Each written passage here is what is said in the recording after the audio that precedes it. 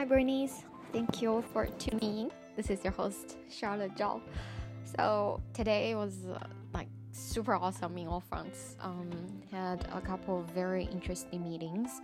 Also ended up running the office hour for startup school, and wrapped up the day by rewriting my bio for the accelerator. And today we received everyone's bio, and not everyone had sold themselves, but some people did a really good job, and that's when I realized the purpose of this bio is really to make yourself come across as an appealing co-founder. And I don't think it was something I verbalized when I was writing the old version.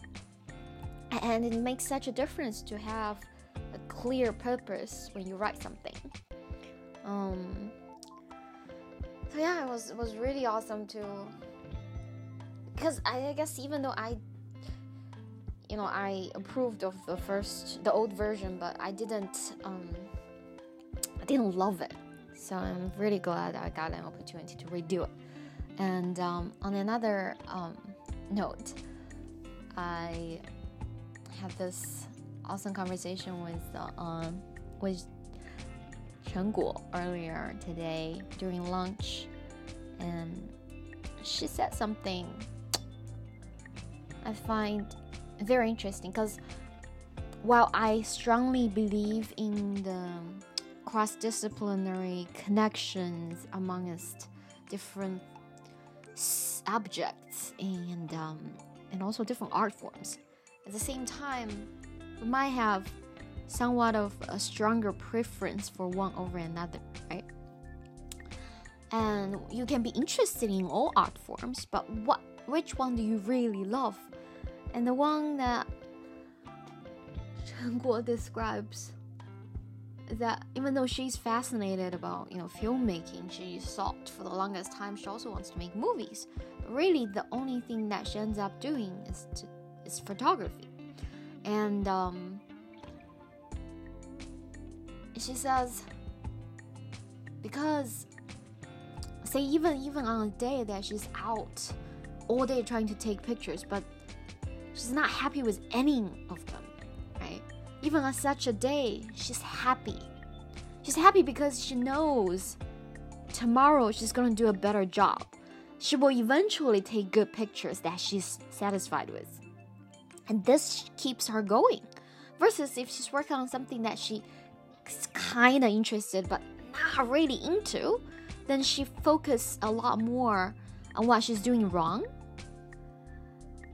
I mean, when you develop a craft to a certain level, then you can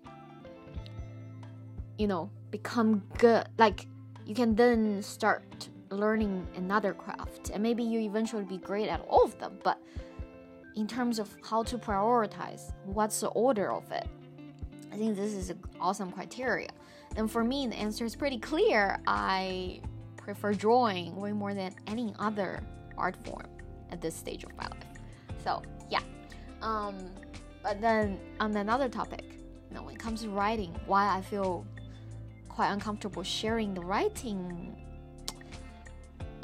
yet I'm rather comfortable sharing verbal content. Like if it's spoken, I don't mind it as much for some reason, because I know it's richer. There's emotion and tonality in one's voice, and I'm more comfortable with it. Somehow it doesn't bother me as much. But when it comes to writing and just sharing the writing,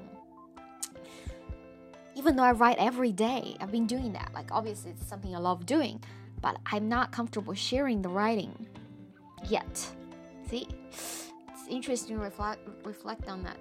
And Chen Guo jokingly said that's because I have a sort of emotional baggage of being an idol, quote unquote. It's obviously a joke, but because obviously I'm no idol, and it's not like there are people who really care about my writing yet, but it's in my mind and it's stopping me from sharing it. And what's more important above all these is to get feedback on the work you do so you get better at it. And part of the reason I love drawing is you can pretty much get the feedback yourself. You can give yourself feedback, right? But kind of similar to writing, you write something and leave it there and revisit sometime later. You can also give yourself feedback.